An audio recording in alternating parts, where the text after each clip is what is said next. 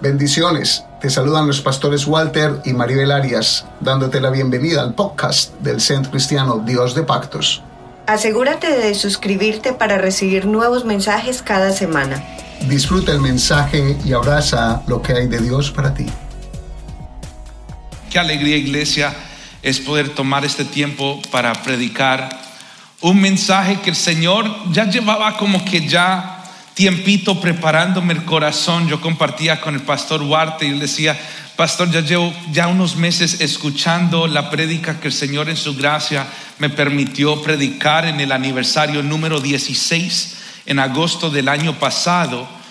Un mensaje donde Dios nos hablaba y Él nos ministraba y nos recordaba que nuestra victoria no está en la próxima sensación o en el próximo espectáculo que podamos tener, sino que nuestra victoria está en el poder tomar un momento para reflexionar dónde estábamos en el momento del acontecimiento de nuestras victorias pasadas. Porque si puedo tomar un momento para reflexionar en mis victorias pasadas, eso a mí me va a dar la fe y el combustible para seguir hacia adelante. Un mensaje titulado Una historia de amor era el título de esa prédica. Y esa prédica se deriva de Isaías. En Isaías capítulo 43.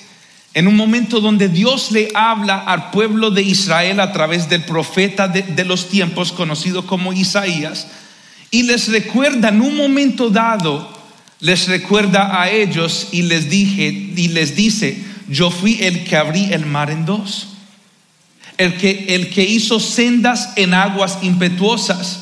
Yo fui el que saqué carro a caballos, ejércitos y fuerzas. Y Dios les recordaba: yo quiero que tú te recuerdes el acontecimiento donde estabas en el momento que pasó la victoria. Pero lo que el Señor me tenía meditando es en el versículo 18 de ese capítulo 43, que ese día también lo prediqué, y dice la palabra del Señor en Isaías 43, 18. Dice: no os acordéis de las cosas pasadas, ni traigas a memoria las cosas antiguas. Dios le estaba diciendo a Israel: te voy a traer a memoria donde estabas cuando aconteció la victoria, pero ya pasó. Te saqué de este ciclo, te saqué de esta estación. Quiero que lo que te estoy diciendo vaya a aumentar tu fe para lo que viene, pero ya no más. Ya pasó esta etapa, porque luego es en el versículo 19 donde Dios le dice a Israel y le dice: he aquí que yo hago cosa nueva, pronto saldrá la luz, no lo conoceréis, otra vez abriré camino en el desierto y ríos en la soledad. Pero me llama la atención el versículo 21, porque dice: este pueblo he creado para mí, mis alabanzas publicará. Amada iglesia, tenemos que entender algo muy clave, y es que Dios es un Dios que se mueve en ciclos. Dios es un Dios que se mueve en tiempos, y lo que se daña en el camino o lo que el enemigo quiere destruir en el camino, Dios lo va a restituir. Muchos conocemos la historia donde Dios saca al pueblo de Israel, los saca a ellos de una esclavitud de egipcio, los saca pero con una asignación, con una palabra profética, y les dice: los voy a llevar a la tierra de Canaán, una tierra que fluye leche y miel. Claro, era una región que tenía otras regiones alrededor, que era desierto, pero esta tierra era fértil, que tenía un suelo hábil para lo que era la producción de alimentos. Y lo que entendemos muy bien es que en el proceso Satanás quiere interrumpir la asignación dada, la palabra profética dada a Moisés. Y el enemigo quiere y él trata de interrumpir lo que Dios quería hacer. ¿Por qué? Porque el pueblo entonces entra en una idolatría, entran en una desobediencia. Por eso es que ellos eran conocidos como un pueblo que había caído en un adulterio. Habían cambiado al Dios de Israel, al Dios verdadero, por otros dioses, por otras estatuas. El enemigo quiso interrumpir en este proceso, pero ¿sabes qué, iglesia? Dios no abandona su palabra. Sí dice la palabra que Él los entregó en las manos de sus enemigos varias veces, porque siempre va a haber consecuencia por nuestros pecados. El pecado trae consecuencia, pero porque nosotros estemos pasando por las consecuencias de nuestros pecados, no significa que Dios te deja en vergüenza. No significa que Dios te abandona. ¿Sabes por qué? Porque si miramos en el versículo 25, ahí todavía en Isaías 43, el Señor dice: yo soy el que borro tus rebeliones por amor de mí mismo, y no me acordaré de tus pecados. Dios le dice: yo fui, estabas aquí, esta victoria aconteció, ya no vuelves más a esta estación porque voy a hacer algo nuevo. Y en el proceso de hacer algo nuevo, voy a borrar tus pecados, me voy a olvidar de ellos, porque yo quiero cumplir mi palabra, yo quiero cumplir mi promesa. Y es el amor tan grande de Dios que el mismo apóstol Pablo le decía a la iglesia en Éfesos: seáis plenamente capaces de comprender con todos los santos cuál sea la anchura, la longitud, la profundidad y la altura, y de conocer el amor de Cristo que excede y todo conocimiento, para que seáis llenos de toda la plenitud de Dios. Así de grande es el amor de nuestro Dios.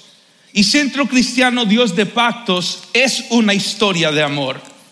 Podemos ver cómo Dios establece una palabra, una asignación sobre este ministerio, y en el proceso, los que conocen el testimonio de este ministerio saben que el enemigo ha querido interrumpir el proceso de Dios.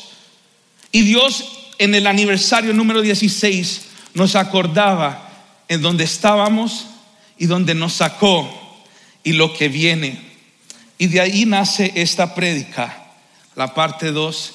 Y el título de este mensaje es titulado Amor que restituye. Dilo conmigo: amor que restituye.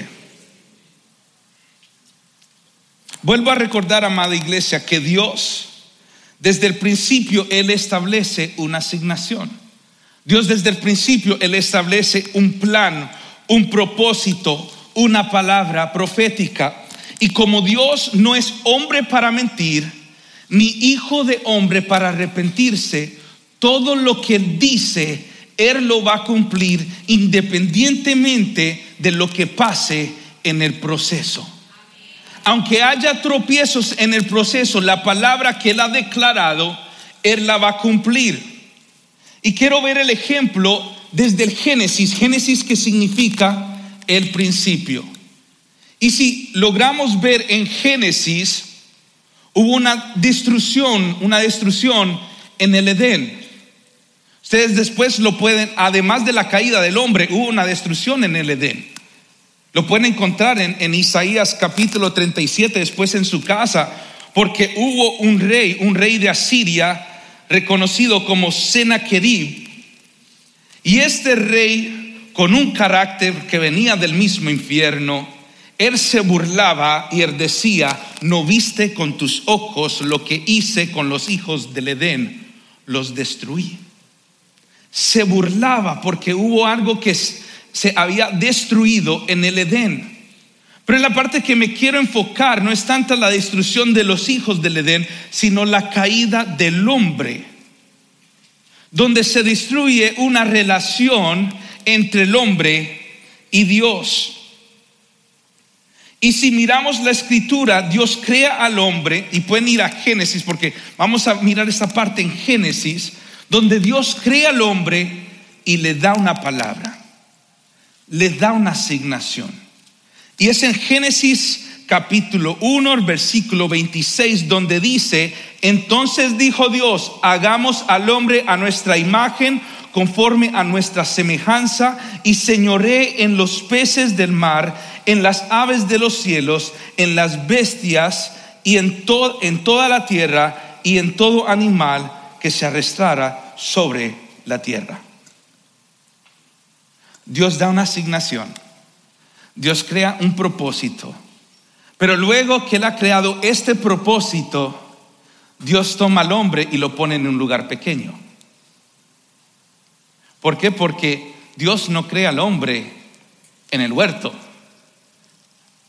Y queremos aclarar eso porque hay muchos que piensan que Dios formó al hombre en el huerto. No, estaba el Edén y Dios, Él habla el propósito, declara la palabra profética, da una asignación así de grande, pero luego toma al hombre y lo pone en un lugar pequeño. Porque si miras ahí mismo en Génesis capítulo 2, el versículo 7 y 8 dice: entonces Jehová Dios formó al hombre del polvo de la tierra y sopló en su nariz aliento de vida, rúa, y fue el hombre un ser viviente. Pero el versículo 8 dice: y Jehová Dios plantó un huerto en Edén al oriente y puso allí al hombre que había formado. Entonces yo me pregunto, amada iglesia, ¿cómo es que Dios da una palabra tan grande, una asignación tan grande, pero pone al hombre en un lugar pequeño? ¿Cómo es que le da una asignación tan grande como subyugar la tierra, como dominar la tierra, como estar ahí, enseñorearse de la tierra, pero lo pone en un lugar pequeño? Yo creo que muchos de nosotros nos hemos hecho esa pregunta y nos preguntamos y decimos: ¿cómo es que Dios a mí me ha dicho que voy a viajar las naciones, pero todavía estoy sometido en una congregación? ¿Cómo es que Dios dice que yo seré cabeza y que voy a viajar el mundo, pero sigo en esta misma situación? ¿Cómo es que Dios a mí me dice que mis finanzas van a crecer, pero sigo pasando por la misma crisis financiera? Sigo pasando por los mismos problemas. ¿Cómo es que Dios dice y me dice a mí que tengo un corazón empresario, pero sigo ganando el sueldo mínimo estatal? ¿Cómo es que Dios me da una palabra tan grande y me siento que estoy en un lugar pequeño? ¿Sabes por qué, iglesia? El punto número 1 es porque los lugares pequeños desarrollan carácter. Dios a veces da una palabra grande, pero nos pone en un lugar pequeño para desarrollar tu carácter. Porque es necesario desarrollar carácter para cuando estemos en el lugar amplio, sepamos cómo caminar, cómo conducirnos y cómo esperar en Él. Por eso la Escritura dice: en lo poco fuiste fiel y en lo mucho te pondré. Dios puede darte una palabra grande y puedes tener eso en tu corazón, pero a veces Dios primero dice: tengo que formar tu carácter. Y luego que Dios pone al hombre en el huerto, le da esta asignación, sabemos lo que acontece. La mujer se dejó llevar por el engaño de una serpiente, y a través de la mujer entra el pecado. Y no quiero que las mujeres todavía no me vayan a tirar piedras, porque viene algo bueno. Pero está la caída del hombre. Luego que el hombre cae, entre la muerte espiritual, Dios los saca del huerto. Los saca del huerto y pone una espada encendida para que no regresen. Y aquí viene el próximo punto. No regreses a la estación de donde Dios te sacó. Porque cuando Dios te saca de ciertas estaciones, no es para que regreses a Él. Lo acabamos de ver en la Escritura con Israel en el libro de Isaías, donde Dios mismo le dice a Israel: no traigas a memoria las cosas antiguas. No pienses más en el pasado, porque ya yo te saco de esta estación. Por eso Dios no quiere que ya tú estés pensando en la gloria que pasó, en el ministerio que yo tuve, en la empresa que yo pude. No, eso ya pasó. A mí me gusta en inglés que nuestro problema es que tenemos un romance with could've, should've and would've. Pude haber hecho, pude haber dicho, pudo haber estado. Y nos quedamos enfocados y tenemos, en vez de enfocarnos en Dios, mantenemos un romance con el pasado. Y Dios dice, ya yo te saqué, puse la espada encendida, ya no tienes que volver porque algo nuevo yo haré. El enemigo siempre, iglesia, va a querer interrumpir con lo que Dios establece desde el inicio. Lo logró hacer con Adán y Eva, pero Dios no deja a sus hijos en vergüenza. Dios no se queda con nada de nadie. Dios tiene un plan perfecto y un diseño perfecto, y por eso Dios siempre restituirá lo que se ha perdido. Por eso fue que Dios le dijo al pueblo de Israel que Él iba a restituir los años perdidos que comió la oruga, el saltón, el revoltón y la langosta, para estar saciado y alabar su nombre por sus maravillas. Lo que el enemigo ha querido quitarte, y quizás lo que el enemigo ha logrado quitarte de ti, Dios lo restituye, pero al doble. Y es el punto número 3. Dios restituye una doble porción. Esa historia se encuentra en el libro de Joel. Y esto yo no lo tenía en el mensaje, pero el Señor me lo trae a memoria. Porque cuando el pueblo de Dios pasó por una plaga donde no tenían de qué comer, Dios dice, voy a restituir. Pero dice, los lugares de era serán llenos de trigos, y los lagares serán llenos de vino y de aceite, queriendo decir que Dios estaba restituyendo lo que se había perdido en el ciclo anterior, pero también Dios estaba proveyendo para el ciclo que entraba. Dios, cuando restituye, iglesia, Él restituye lo que perdiste, pero también te va a dar lo que necesitas para esta temporada donde Él te está colocando.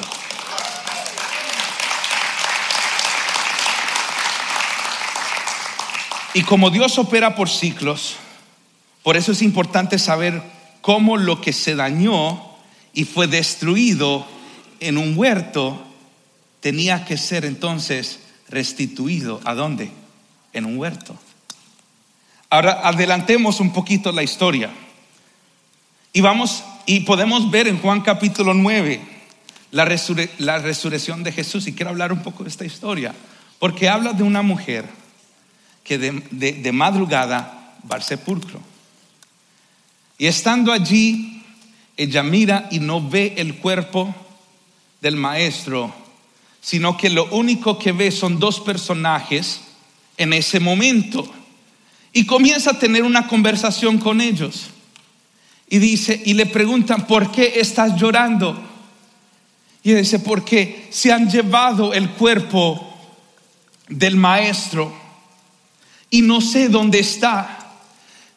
Y dice la escritura en Juan 20 que cuando ella declara esas palabras, volvió, y en ese momento vio que era Jesús, pero no sabía que era Él.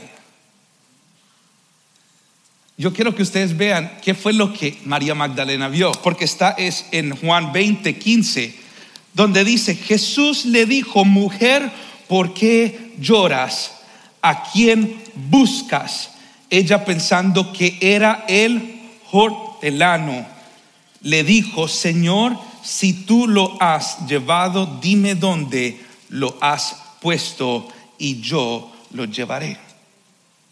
¿Qué fue lo que ella vio? Me gusta la nueva versión internacional, porque dice, ella vio el que cuidaba el huerto. Todo en la escritura tiene una asignación profética.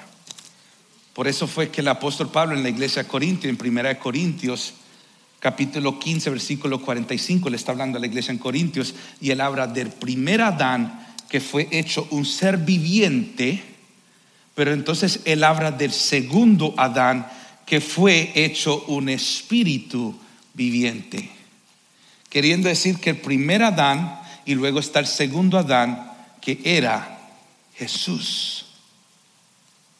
Y si Adán, cuando Dios crea al hombre, Él lo pone ¿a dónde? En un huerto. Queriendo decir que el primer encargado de un huerto fue ¿quién? Adán. Y ahora viene Jesús, muere y resucita, pero lo primero que tiene que ver esta mujer es lo que se había perdido. Entonces lo que ve María Magdalena no es a un Jesús todavía resucitado. Ella está viendo lo que se está restituyendo en el huerto. Porque a través de una mujer en el huerto entra el pecado, pero era necesario que a través de una mujer se iba a restituir y que esta mujer ya no vea la muerte, sino que vea vida. A través de una muerte entró el pecado y a través de una mujer logra ver vida. Amada iglesia, lo que Satanás quiere venir a destruir desde el principio, Dios lo va a restituir. No permitas más que el enemigo juegue con tu mente y te haga pensar que todo se acabó, que todo se perdió, porque hay un Dios todopoderoso que dice: todavía yo no he terminado contigo.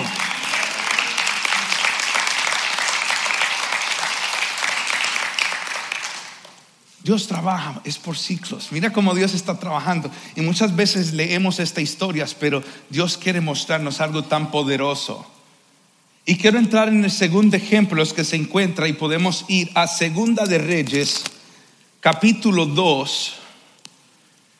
Y es del versículo 9 al 14. Y aquí encontramos la historia de Elías y Eliseo. Es la historia justamente antes que el profeta Elías es promovido.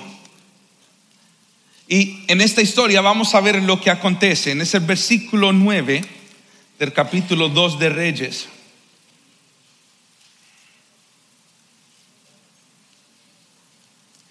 Y dice la palabra del Señor: cuando habían pasado Elías, dijo a Eliseo: pide lo que quieras que haga por ti antes que yo sea quitado de ti.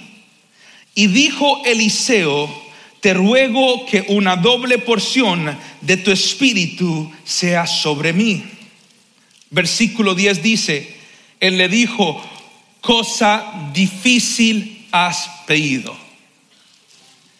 Y quiero que se acuerden de esa parte. Cosa difícil has pedido. Si me vieres cuando fuere quitado de ti, será hecho así, mas si no, no. Y aconteció que yendo ellos y hablando, he aquí un carro de fuego con caballos de fuego apartó a los dos, y Elías subió al cielo en un torbellino. Viéndolo, Eliseo clamaba: Padre mío, carro de Israel y su gente de a caballo. Y nunca más le vio, y tomando sus vestidos los rompió en dos partes. Alzó luego el manto de Elías que se le había caído, y volvió y se paró a la orilla del Jordán. Quiero que se acuerden dónde él estaba: en el Jordán. Y tomando el manto de Elías que se le había caído, golpeó las aguas y dijo: ¿dónde está Jehová, el Dios de Elías? Y así que hubo golpeado, del mismo modo las aguas se apartaron a uno y a otro lado, y pasó Eliseo. Y quiero que miremos esta historia, porque cuando hablamos de Elías y Eliseo, era una relación bastante complicada, iglesia. Porque Elías era un hombre, un profeta muy apasionado, un hombre melancólico, un hombre que cortaba cabezas, pero luego sale corriendo por una amenaza de una mujer. Y en el momento que él sale corriendo, podemos decir que le entró un espíritu de suicidio, porque él mismo clamaba a Dios y le decía: quítame la vida, porque él tenía temor. Un hombre con mucha pasión, Pero en un momento dado, y esa relación era como que complicada con Elías y Eliseo, porque Elías a veces aún no honraba a Eliseo. En varias ocasiones Elías le preguntaba, ¿por qué me sigues? Deja de seguirme, no, mejor quédate aquí. Pero Eliseo siguió persistentemente, siguiendo detrás de su padre espiritual. Y varias veces después de ver que no lo honraba y después de decirle, quédate aquí, ya no me tienes que seguir, finalmente él le dice, ¿qué quieres de mí? Y él le dice, quiero tu manto. Pero lo que quiero enfocarme es en el versículo 10, donde dice, cosa difícil me has pedido. ¿Por qué, iglesia? Elías quería saber si el manto que le iba a dar a Eliseo era un manto donde él iba a poder resistir la responsabilidad detrás de ese manto. Elías quería decirle, en otras palabras, tú quizás sabes y has visto la unción detrás del manto, viste cómo operas el manto, pero no sabes cuánto me costó, no sabes cuántas lágrimas tuve que echar, no sabes las amenazas que tuve que enfrentar por este manto. Porque el manto de Elías era un manto muy distinto. Y aquí viene el punto número 4, donde todo manto conlleva una responsabilidad. Iglesia, tenemos que cuidarnos de anhelar mantos sin saber la responsabilidad que conlleva ese manto. Porque hay muchos que quieren mantos y no saben la responsabilidad detrás de ellas. Y hay otros que tienen manto pero no cargan la responsabilidad. Mi esposa me decía hace unas semanas atrás, unas palabras muy ungidas de Dios. Ella me decía, amor, hay muchos que cargan el título de, pero son pocos los que llevan el peso de ese título. Una cosa es yo ser llamado ministro de alabanza y otra cosa es yo llevar el peso de un ministro de alabanza. Una cosa es ser llamado un ujier, un consolidador, y otra cosa es llevar el peso. Cuando hay un manto sobre ti, tienes que entender que el manto viene con una responsabilidad, iglesia. Elías no quería entregarle el manto rápido. Le dijo, si me ves subir, tienes que ver que yo sea promovido. En otras palabras, le estaba diciendo Elías, porque muchos queremos unciones, muchos queremos mantos, pero sin saber lo que cuesta. Es muy importante, iglesia, entender que es muy fácil cuando un líder te dice, o es muy difícil cuando un líder te dice, no puedes funcionar o trabajar bajo este manto hasta que yo sea promovido. Porque fácil es cuando un líder, un pastor te da la bendición, pero difícil es cuando te dice, espera que no ha llegado tu tiempo. Porque hay ciertos mantos, iglesia, que no pueden operar encima de ti hasta que llegue una legalidad del cielo. ¿Por qué? Porque si no son dos cabezas, dos visiones. Hay momentos donde Dios dice, no, tienes que esperar. Porque hay mantos que requiere que Dios diga, aquí llegó el tiempo.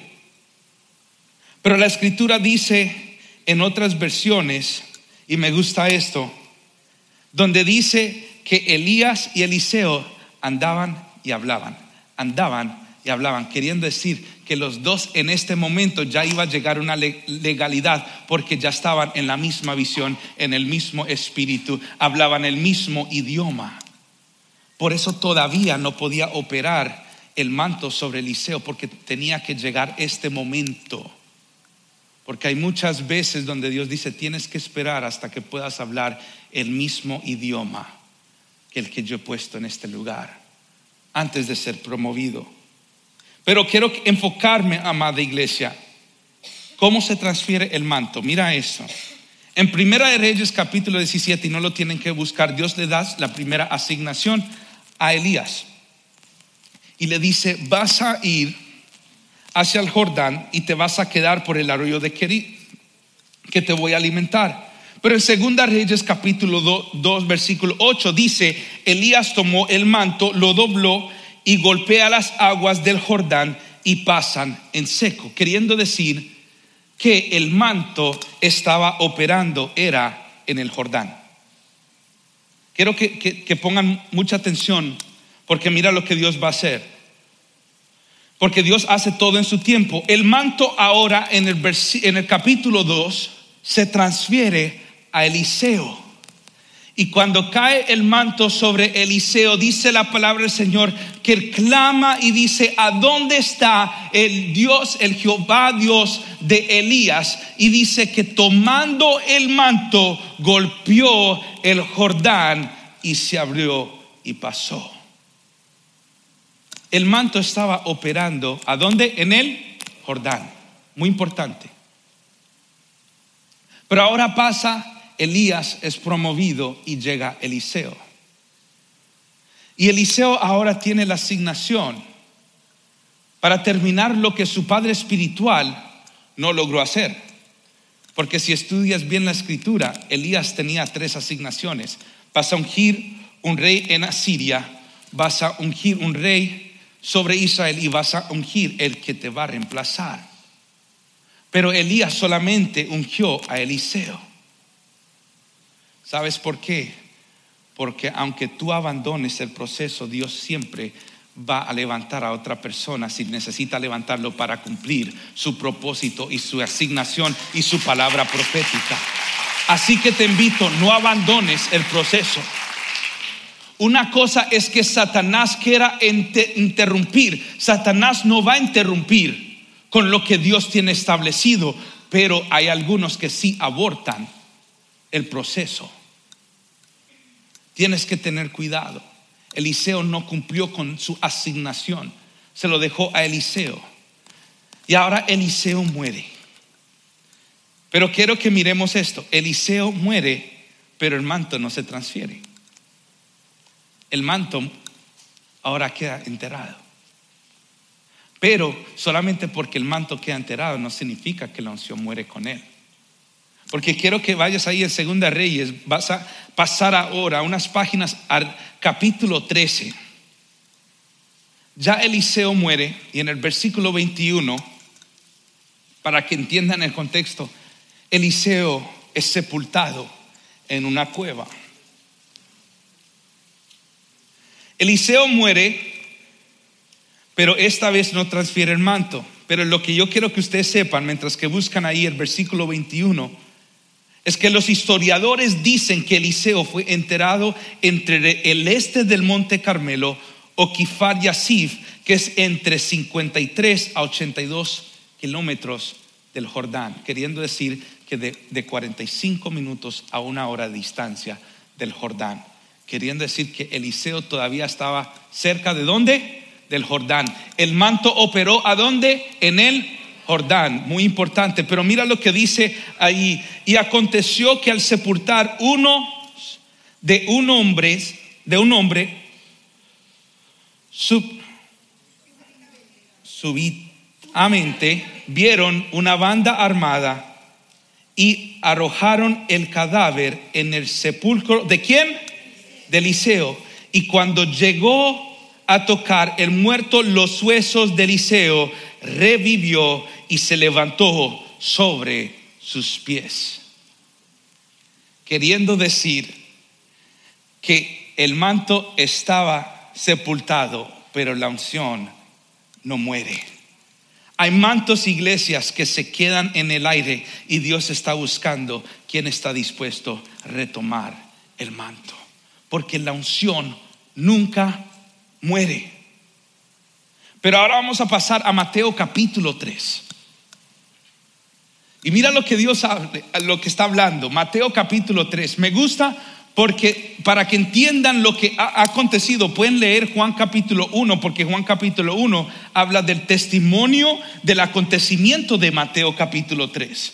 Porque hay ahora un varón, que era ese varón que decía: soy la voz que clama en el desierto, pero él estaba predicando el reino de Dios se ha acercado. Y él estaba predicando al lado de ¿a dónde se imagina, iglesia? Al lado del Jordán. Y viene unos hombres religiosos y le dice: queremos saber, para llevar el mensaje, ¿quién eres tú? ¿Eres el Cristo? ¿Eres el Mesías, el Mesías? ¿O eres Elías? Reconocieron la unción, reconocieron el manto, porque él estaba ¿dónde? En el Jordán.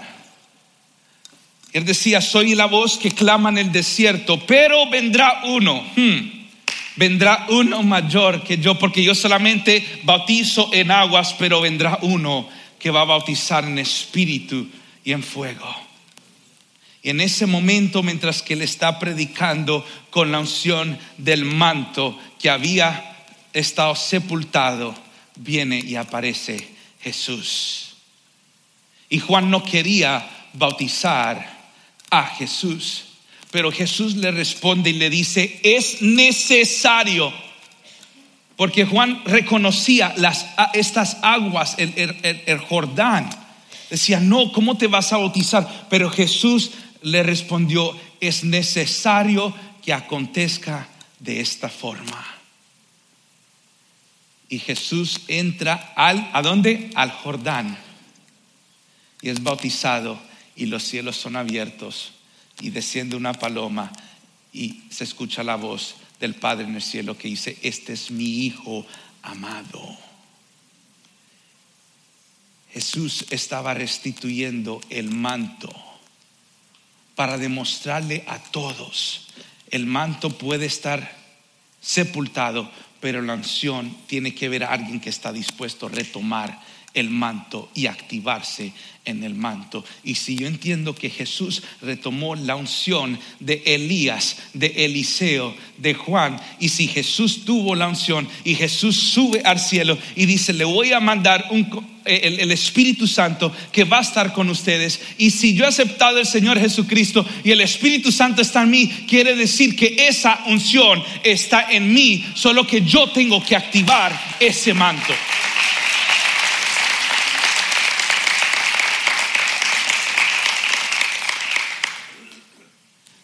Es muy importante, iglesia, entender los tiempos que estamos viviendo. Es importante reconocer los tiempos de Dios, los ciclos de Dios y cómo operan. Porque si no entendemos los tiempos de Dios, los tiempos del Espíritu, vas a nadar en contra la corriente.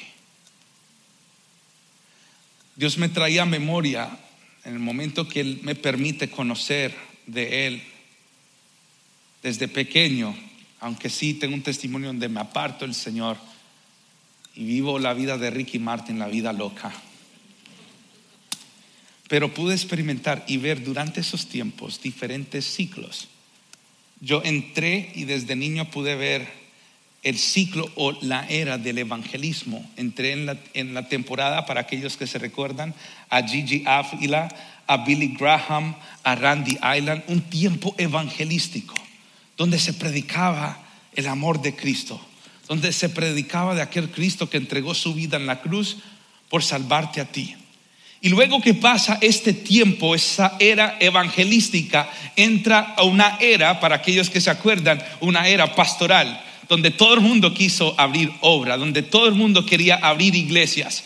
Y entró este wave, entró esta ola de todo el mundo querer ser pastor. Y luego, después de eso, pasamos a una era, ¿cuántos se recuerdan? La era del evangelio, de la prosperidad, the prosperity gospel, donde veíamos muchos pastores en programas de televisiones que estaban hablando de predicar, y que si siembras, y entró este movimiento del prosperity gospel. Después entró en un tiempo donde a todo el mundo le entró apostolitis, y querían o estar bajo la cobertura apostólica, entendían la visión apostólica, o todo el mundo quería ser apóstol y nombraban a todo el mundo apóstol. Y luego de esa era entramos en un tiempo profético, que es el tiempo que hemos estado viviendo, donde hemos estado viviendo las promesas de Dios y lo que Dios ha hablado. Pero yo creo que ahora Dios todo vuelve a un círculo y vamos a entrar, amada iglesia, en un tiempo evangelístico de nuevo.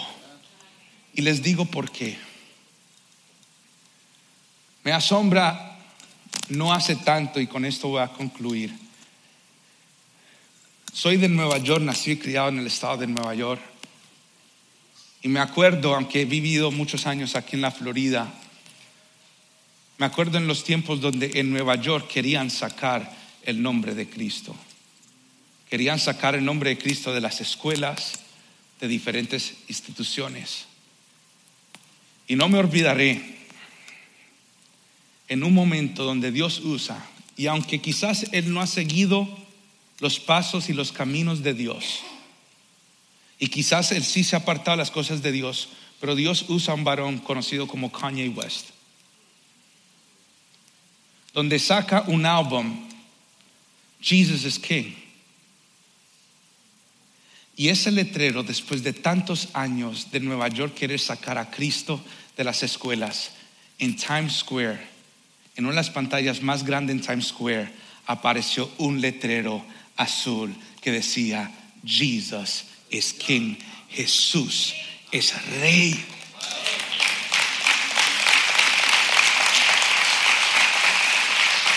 Dios está facilitando, Dios está abriendo el paso, iglesia, para que se nos facilite predicar el evangelio de Jesucristo.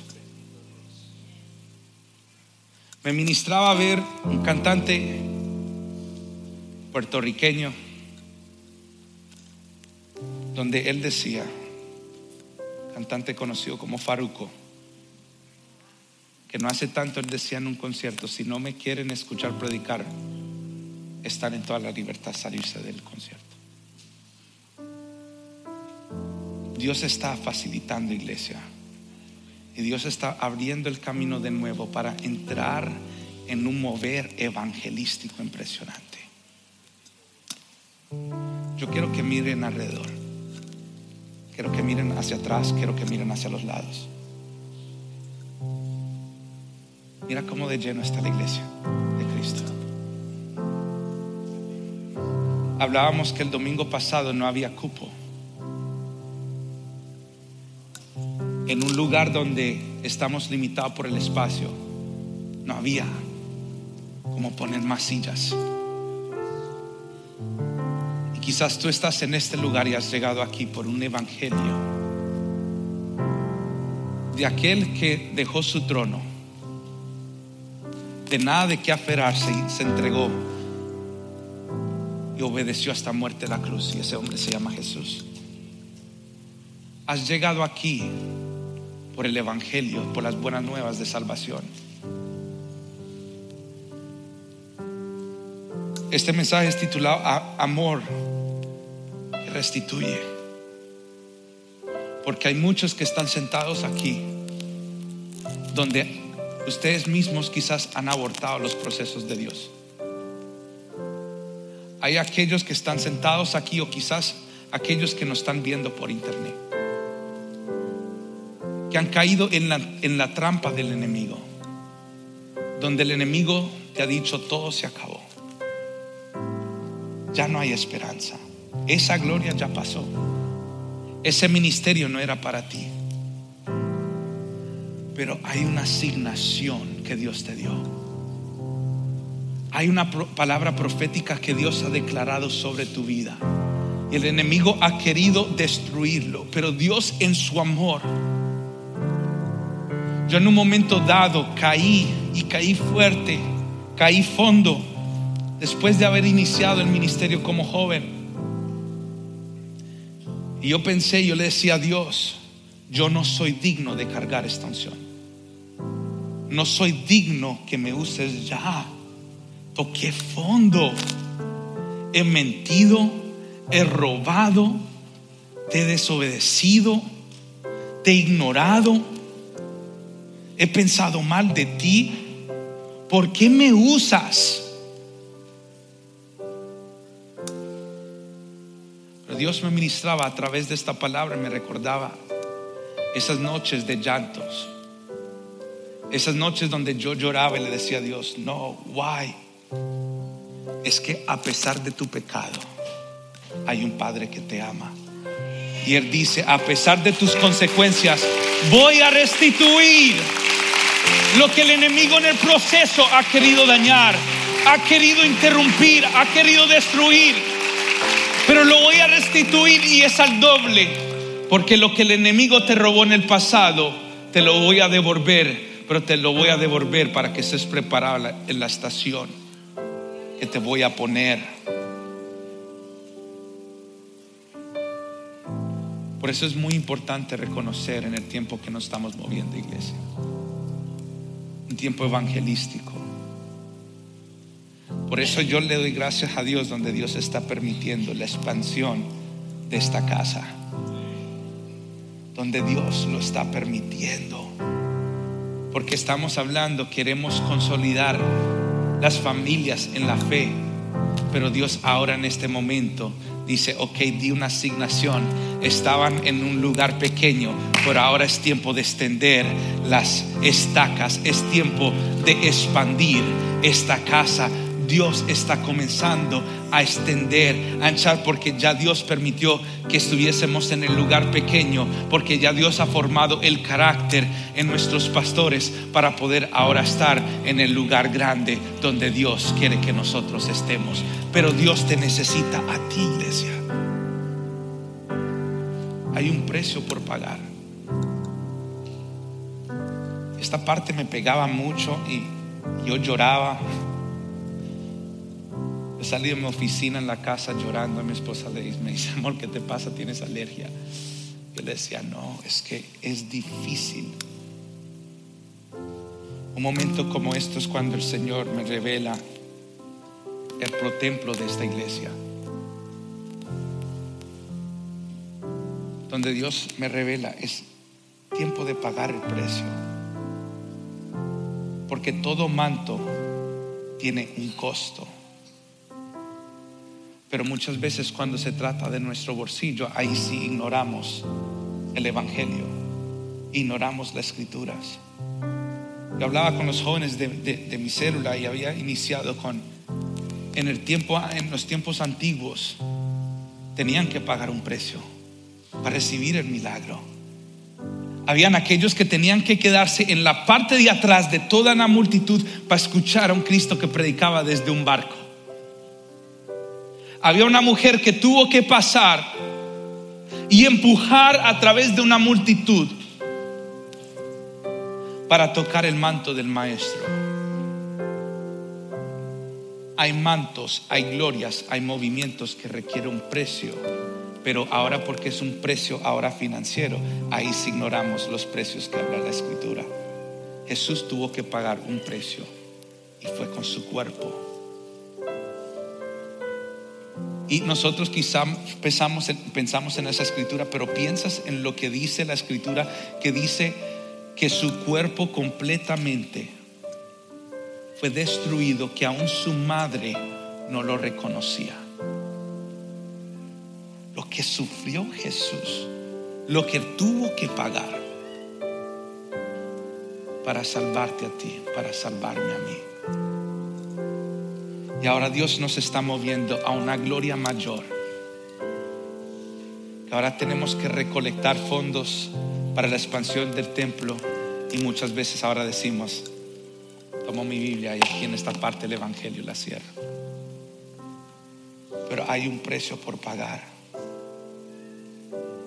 Y si este ministerio, Centro Cristiano Dios de Pactos, ha sido de bendición para ti, te puedo decir que ha sido de bendición para mí los últimos 8 años, donde yo sé que esta tierra es tierra fértil. Aunque quizás por ahí hay otras regiones desérticas, aquí es tierra fértil donde yo puedo sembrar.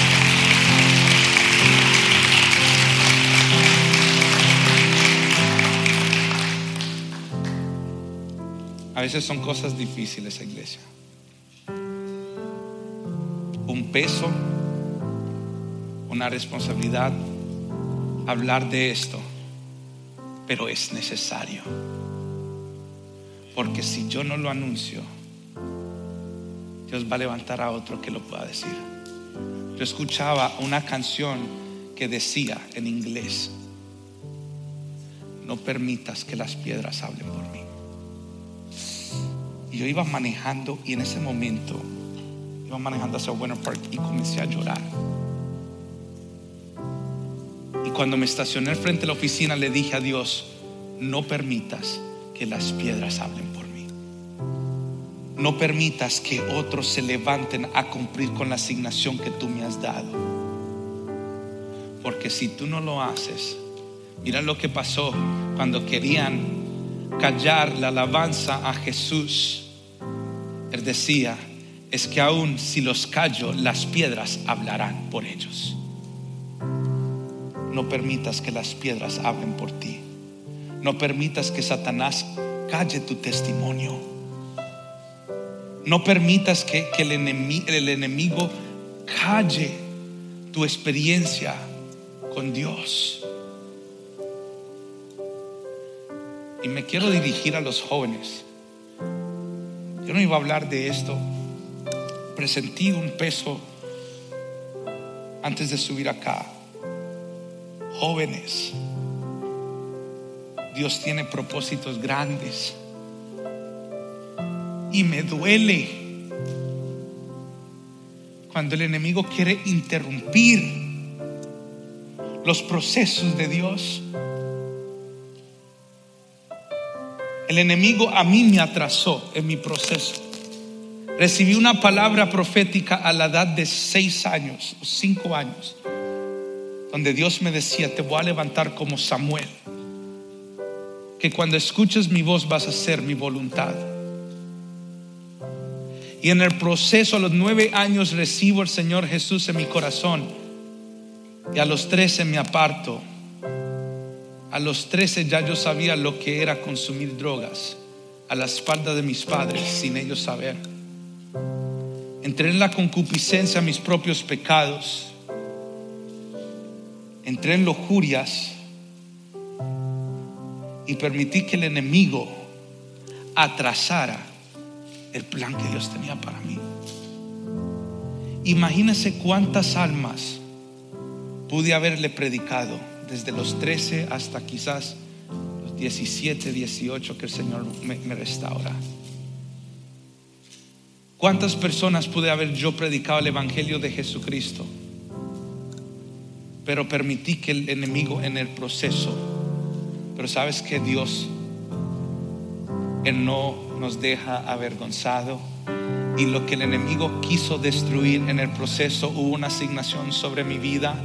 Y Dios dijo: voy a operar en el ciclo y voy a operar en el tiempo necesario. Porque hubo un momento antes de mi retiro espiritual donde la misma noche antes de ir a mi retiro intenté suicidarme. Y me acuerdo que mi mamá sale con la camioneta que teníamos en ese tiempo. Detrás de mí escucho las llantas que salen chillando. Mi mamá me agarra y dice: no permitas que el enemigo robe lo que él quiera hacer este fin de semana. Dios operó en su ciclo y en su amor Él pudo restituir lo que Él me había dicho desde los 5 o 6 años. Y por su amor y por su gracia estoy aquí.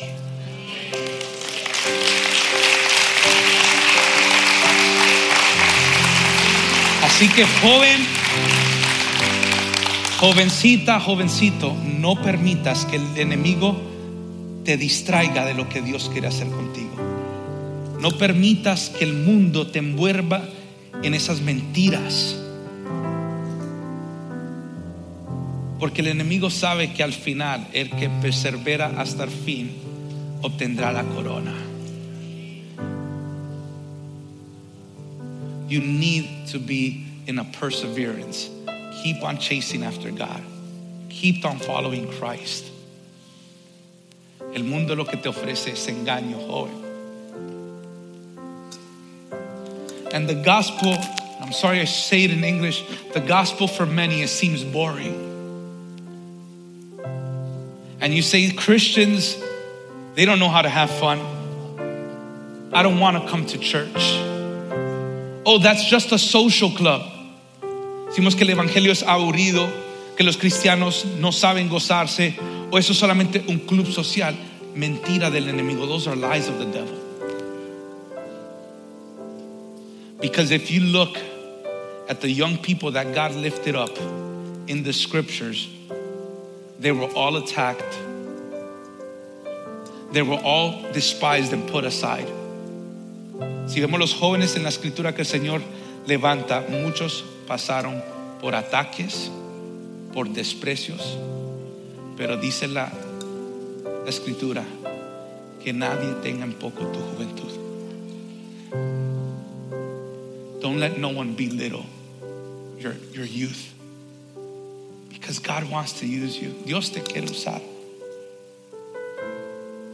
porque Dios derrama su espíritu donde los niños, los jóvenes van a profetizar, donde van a tener aún sueños. Nos dice la escritura, de cada estación, de cada edad, Dios quiere restituir lo perdido en el camino. Pero cuando restituye, prepárate, porque es con la doble porción. Pónganse en pie, iglesia. Gracias por escuchar a nuestro podcast. Te invitamos a que nos sigas en las redes sociales como Facebook, YouTube e Instagram. Busca bajo el nombre Dios de Pactos Florida. Esperamos que este mensaje te haya edificado y por favor compártelo a otros.